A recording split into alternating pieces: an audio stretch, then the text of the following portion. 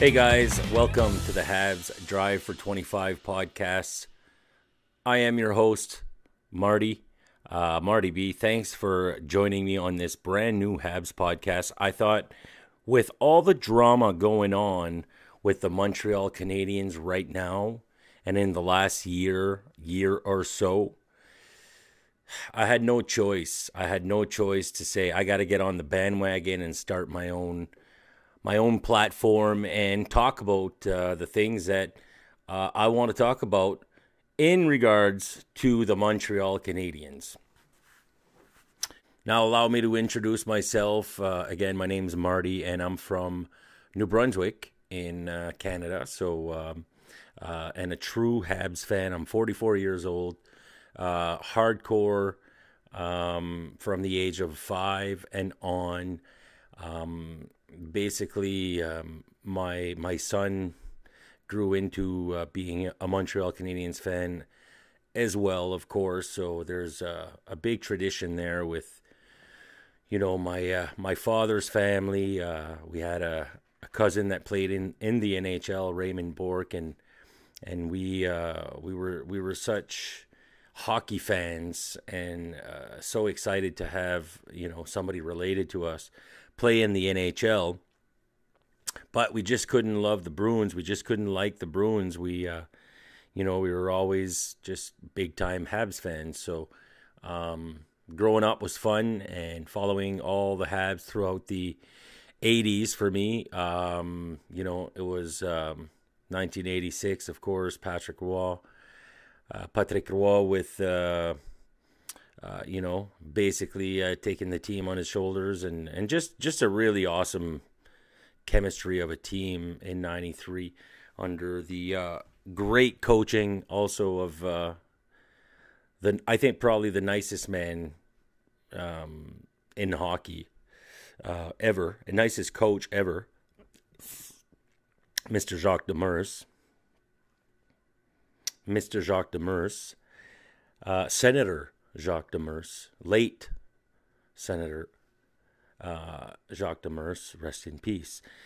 So yeah, been a Habs fan since forever. When I was in my 20s, I started going to coming in from Moncton, 10-hour drive or a couple hours flight, and come watch some games. And when we could afford it, a few trips here and there, and then when I had my son, kept traveling, throughout the years to come see some games, see some really important games like game 3 and 4 of the elimination in 2014 of Montreal eliminating Tampa in Montreal. It was magical. It was awesome. And man, what a vibe. Mr. Jacques Demers. Senator Jacques Demers, late Senator Jacques Demers, rest in peace. So yeah, been a Habs fan since forever. When I was in my 20s, I started going to coming in from Moncton, 10-hour drive or a couple hours flight, and come watch some games. And when we could afford it, a few trips here and there, and then when I had my son, kept traveling, throughout the years to come see some games, see some really important games like game 3 and 4 of the elimination in 2014 of Montreal eliminating Tampa in Montreal. It was magical. It was awesome. And man, what a vibe outside of the Bell Center that night. So, it's been pretty much a tradition for us, and hockey's just like a huge passion. I grew up, just playing hockey, eating hockey, studying hockey, and just playing ball hockey, and just my life evolved around, hockey, and by the age of 13 or 14 years old, I had to stop playing competitively because of a birth defect I had in my aorta. So it was too dangerous to play. So I kind of shifted to music and became a musician in time. But basically, my first passion's always been hockey. So later in life, having had kids, my son Jacob, who will definitely join me on the podcast once in a while, he's a diehard and he's super intelligent. He's, what is he, 16? I really wanted to jump on to the subject of the day today and really kind of explore that for a bit. And I'm going to keep this first episode kind of, I'm going to go as long as it feels, but I'm not going to stretch it for no reason. So now that you know who I am, I'm pretty much going to get right into it every other episode. So basically what happened today was throughout the day at one point, the pressers came around, and then Twitter shows the Montreal Canadiens on Twitter. They show every presser, and every day I watch them pretty faithfully in the afternoon and then after a game. And so, and if I don't watch them at that live moment, I usually track them back later. I really enjoy watching pressers, especially the Montreal Canadiens pressers. So basically, there was pressers announced and that Luke Richardson was going to talk. So right there, I was like, wow, that's weird. Like, how does this all come down? And there was actually a rumor going around that, Duchamp, all in the same time, that Duchamp was possibly getting relieved of his functions. So anyway, I kind of thought into it, and then my equation was, and this is my equation. I mean, it's a simple equation, but lately the Montreal Canadiens have hired Chantal Machabé as their VP of communication, and the way I see it is that she probably notified somebody from the medias to make an ask about talking to Luke Richardson instead of the head coach for today, so that they could have somebody else different in interview and whatnot. But at the same time, she had planned that in the back end of things, Mr. GM Hughes and his people, his partner, and Mr. Molson perhaps, they thanked Dominic for his services and let him on out the building. So that's how I see it. That's how I calculate it. Let me know what you think on that opinion. I think Chantal Machabé has a role to play in this. And not like an evil role. I just think she played her cards right to make sure that Luke Richardson was going to be the guy that was going to be talking. And then from there on in, they could do their work behind the scenes with Dominique Duchamp. Nonetheless, mid to late afternoon, I think later in the afternoon was confirmed. No, mid-afternoon was confirmed that Duchamp was no longer the coach of the Montreal Canadiens. It was really weird because, the interviews that Weidman did today and that Richardson today, and I mean, I didn't read anything into it at all. I don't even know if they knew, to be honest. So, I mean, it was predictable, and I was expecting it. I would have done it a few weeks ago, and it's nothing against Duchamp. Duchamp was put in a position that was set to fail, and then he created something in the playoff run that we all kind of just got all, excited and hot and bothered about. But really, at the end of the day, through the summer, losing, Pricey, losing Webbs, and then Eddie being out literally from the start of the season, Byron being out, Galley missing time, Hoffman was out on an injury early in the season for like 4, 5, 6 weeks, and then all the COVID cases. And I know that I'm forgetting some. I mean, Toffoli was injured. We know what happened with all of that. So it wasn't the same team, and we can say what we want about Jeff Petrie. And trust me, Ooh-wee. There's many a nights that I'm right there swearing with you guys at him because I just don't fucking understand sometimes. And then the whole Cassian thing, that was just like, for me, it was like, come on, like, just give him a break. Sit him out for a few games, give the guy a break to watch a couple games from upstairs, just to kind of analyze where he's at with everything, how he's feeling, how it's looking from up there. That's what I would have done anyways. And I think that's where Dominique Ducharme went a little soft, is where he's a player's coach, and he is very respectful towards the players. This is all from what I see and what I hear from other media outlets. Of course, I'm sure I'm not like breaking, any breaking news to you right now. But it's really my observation as well. He seems like a very, very fair guy, super intelligent, Duchamp. And I think he'd be a person that treats his players with a lot of respect, and his cord is a little too long, until he puts himself in trouble, himself as the coach, because if you give him too much and it goes overboard like it has been,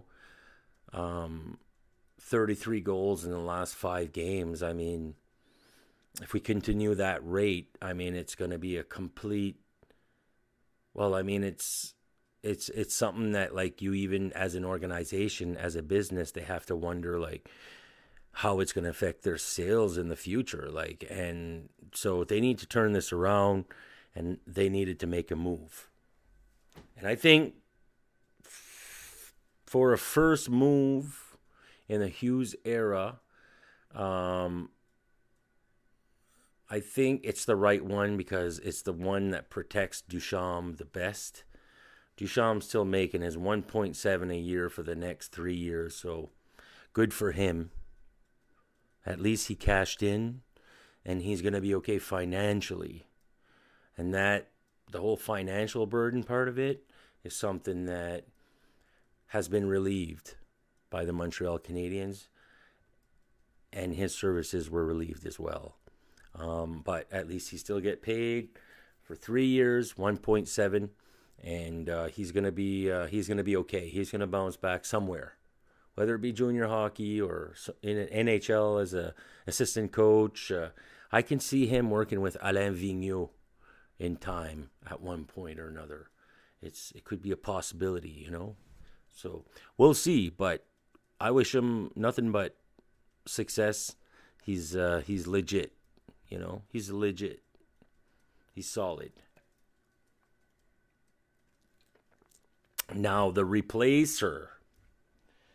That one caught everybody by surprise. Wouldn't you agree? Martin St. Louis played, never drafted, if I'm not mistaken. I'm not researching. I was just going off the cuff here tonight. Forgive me if I'm wrong. If I make any mistakes, correct me. It's 1:30 in the morning, and I was inspired to talk about the Habs, so here I am. So Marty St. Louis, never drafted, super small player, huge success. He's won trophies, MVP. He's won Olympic gold, if I'm not mistaken, maybe once, maybe twice. He's also won the Stanley Cup, once for sure, probably more. An Olympian, which I mentioned. I mean, he's not on Dancing with the Stars, and that's it there. Ice Capades and Dancing with the Stars is pretty much the only two things he didn't cover, if you know what I'm saying, and the only 2 records he didn't break, because he was just a spectacular hockey player, committed, the eyes of of a dragon. I find like there's like his intense look and intense eyes really always impressed me, and really reminds you of Rocket Richard. And they said today that Rod Brindamore has a lot of that same look, that passion in the eyes when they. So no, I think it's a cool move because I don't think, and I think by interim, I think probably that comes from Marty St. Louis. Is from what we were hearing in the media today. And it would make sense that he just wants to give it a shot and see how if he can align the Ducks there and see how he feels about being an NHL coach right off the bat and this and that, and see how he adapts. He's got a great coach in Richardson there, assistant coach that knows the structure, knows how to be a coach. So he's got good guidance from there. And I mean, even Burrows, he's working on the power play, and he's definitely a person, close to the age of Marty St. Louis, and probably about 4 or 5 years difference, and maybe not. And basically, like they're both from Quebec, so there's a lot of ties there that are going to be able to create chemistry between them, I think. And I think Burrows is a smart guy too. So I'm excited. I'm excited for this. I'm excited to see what it's gonna do. I'm not banking on being in the playoffs. I'm hoping to be as low as possible in the standings at this point. But I think Marty is going to come in and they're going to make some trades. So there's going to be some fresh blood. So there's probably going to be a nice little swing to the end of the season. And then Marty will be able to see if he feels like it fits for him. And if the team thinks it fits, then they'll evaluate it then. And there's also a rumor of Vinny Lecavalier coming in as assistant GM. Now, if you bring in Marty St. Louis and Vinny Lecavalier, I mean, there's going to be some good influence there and some good pull. With Hughes, being a man that receives a lot of respect throughout the league, and also his compadre, Jeff Gorton, who's very well respected, in the league. And then you add Vinny Lecavalier to the team. You get Marty Lapointe there. I don't know. I like what's dressing up, and these are all guys that probably would have loved to have the opportunity to play for the Montreal Canadiens. And I heard a story that Marty St. Louis actually approached a Habs GM at the time, Régent Hull. Marty St. Louis approached Régent Hull and begged him for a trial because he hadn't been drafted. So he begged him for a trial with the Montreal Canadiens. And he said, you just give me a chance and I'll do everything and then leave it up to me. And he ended up refusing the offer. Anyway, all that to say that it was an exciting day today. And I'm hoping for a lot more action coming up from the Montreal Canadiens. Je suis bilingue. Si jamais vous voulez me parler français, vous pouvez m'envoyer des messages en français anytime. Si j'ai des auditeurs en français et vous me faites signe, je vous assure que je vous donnerai un petit peu de contenu en français aussi une fois de temps en temps dans le podcast. I was just explaining that I do speak French, and once in a while I'll speak French a little bit if I know that some French people are actually watching the podcast and tuning in. So make sure to leave some comments, hit the subscribe button, the notifications. It means a lot to me. And let's talk about the Habs all the way. This is the Drive for 25 podcast. Thank you so much. Marty B saying good night, goodbye, and good day. Go Habs, go.